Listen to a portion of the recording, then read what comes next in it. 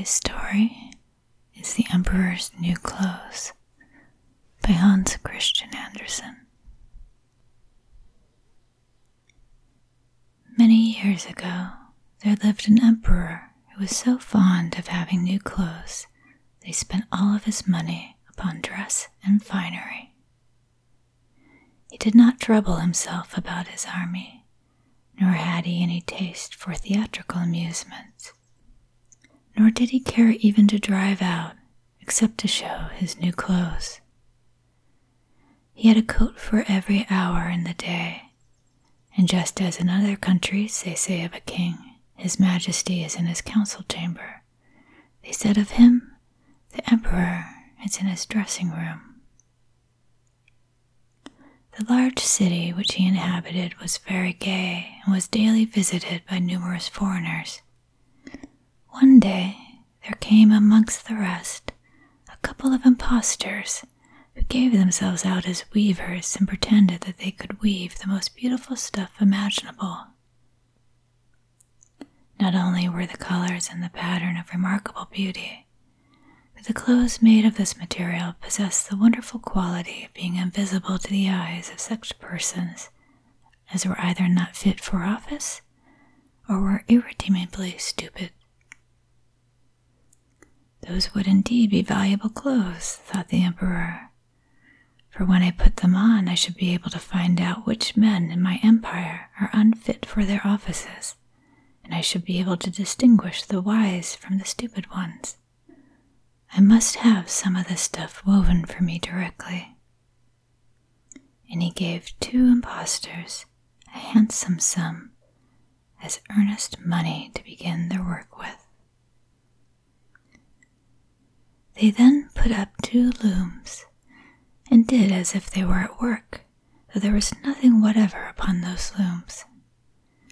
They next asked for the finest silk that could be had, and the most splendid gold thread, all of which they put into their pockets, and they continued working at the empty looms till late at night. I should like to know how they are getting on with this stuff, thought the emperor.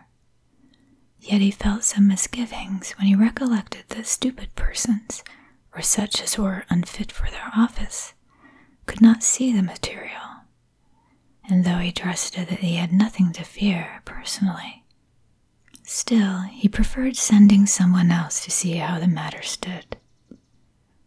All the inhabitants of the town had heard of the singular properties of the stuff, and everybody was curious to see how unfit or how stupid his neighbor might be. I will send my most worthy old minister to the weavers, thought the emperor. He is best capable of judging this stuff, for he has a great deal of good sense, and nobody is more fit for his office than he. The good old minister accordingly went into the room where the 2 impostors sat working at the empty looms. Mercy on us, thought the old minister, staring with all of his might. I can see nothing at all. But he took care not to say so. The 2 impostors requested him to step nearer and asked if he did not think the pattern was very pretty and if the colors were extremely beautiful. They then pointed to the empty loom, while the poor old minister kept staring as hard as he could, but without being able to see what in fact was not there to be seen. Have mercy on us, thought he. Can I be so stupid after all? I never thought myself so, and I must not let anyone know it.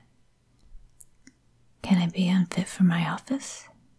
No, it will never do for me to own that I could not see the stuff. You have not told us what you think of our stuff, said one of the weavers. Oh, it is most elegant, most lovely, answered the minister, looking through his spectacles. Both the pattern and the colors. I shall be sure to tell the emperor how pleased I am with this stuff. We are delighted to hear you say so, said the weavers, and hereupon they mentioned the names of the colors and explained the peculiarities of the pattern. The old minister listened very attentively, in order to be able to repeat what he had heard to the emperor, which he accordingly did. The two impostors now asked for more money, more silk, and more gold to go on with their work. They put it all into their pockets, as before. Not a thread was fastened to either shuttle, though they continued pretending to work at the empty looms. The emperor soon sent another honorable statesman to see how the weaving was getting on, and whether the stuff would soon be ready. The same thing happened to him as had befallen the minister. He looked and looked, and as there was nothing but an empty loom to be seen, he could not contrive to see anything. "Is not this beautiful stuff?"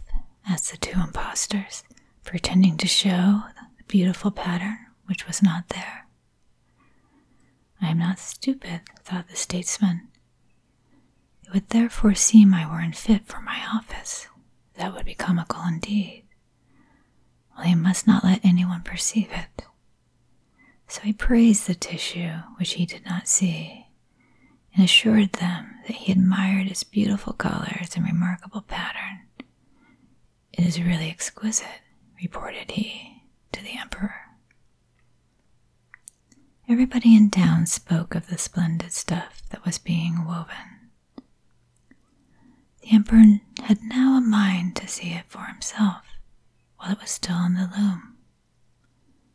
So he went into the room where the two cunning impostors were working away at a great rate, without either woof or warp, followed by a retinue of picked men, amongst whom were the two worthy statesmen who had been there already. "Is it not magnificent?" said the two latter. "Will your majesty be pleased just to examine the pattern and the colors?" And they pointed to the empty loom, concluding that those present would be able to see the tissue. "Why, how's this?" thought the emperor. "I see nothing whatever. This is quite alarming. Can I be stupid? Am I not fit to be emperor? That would be the most shocking thing that could happen to me." "Oh, it's very pretty," cried he. "Has our most gracious approval." And he nodded condescendingly as he gazed at the empty loom, for he would not own that he saw nothing. His whole retinue looked and looked in turn, but could not make anything more out of it than the others had done. Still they repeated after the emperor, "Oh, it's very pretty." And they advised him to wear these beautiful new clothes on the occasion of the grand procession that was about to take place. The words elegant, splendid, magnificent were bandied about from mouth to mouth. Everybody seemed vastly delighted, and the emperor conferred on the two impostors the title of weavers to the imperial court. The two impostors sat up the whole of the night, preceding the day on which the procession was to take place, and it lit up more than 16 tapers. People could see them busy at work finishing the emperor's new clothes. The weavers imitated the action of taking the stuff out of the loom, and then they cut it in the air with large scissors and proceeded to sew the garments without either needles or thread, till at length they said, "The clothes are now ready." The emperor then came in, accompanied by the principal lords of his court, when the two impostors each raised an arm as if they were holding something up, saying, "Here are the truncos, here is the vest, here is the mantle," and so forth. The tissue is as light as a cobweb, and one might fancy one had nothing on but that its just as greatest beauty. "So it is," said the courtiers, though they could see nothing, as nothing was there to be seen.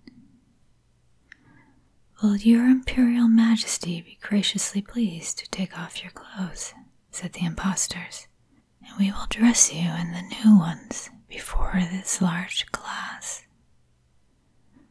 The Emperor accordingly took off all of his clothes, and the impostors made believe to put on each of the new garments they had just finished, while His Majesty turned and twisted himself round before the looking glass.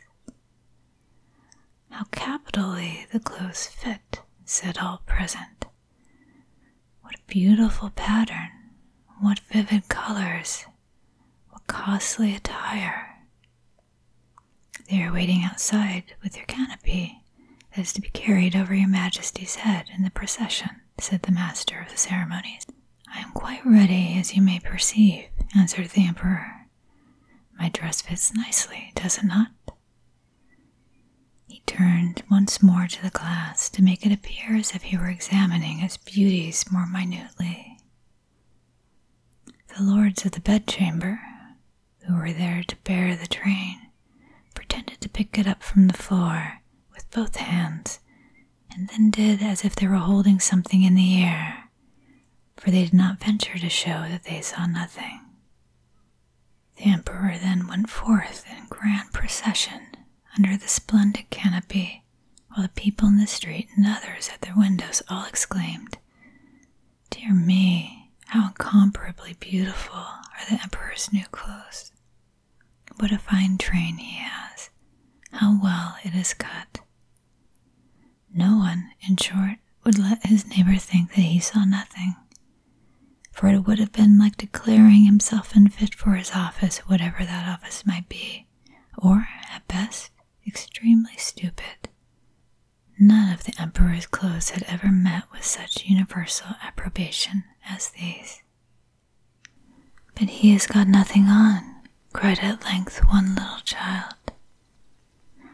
"Only listen to that innocent creature," said the father, and the child's remark was whispered from one to the other as a piece of laughable simplicity. "But he has got nothing on," cried at length the whole crowd. This startled the Emperor, for he had an inkling that they were in the right after all. But he thought, "I must nevertheless face it out until the end, and go on with the procession." And the lords in waiting went on marching as stiffly as ever, and carrying the train that did not exist. The end. That story is pretty timeless. If you enjoyed this, please feel free to subscribe. I'll also have a post connected to this on my website, casssilverwood.com, with a link to the original source and an illustration. Thank you for listening.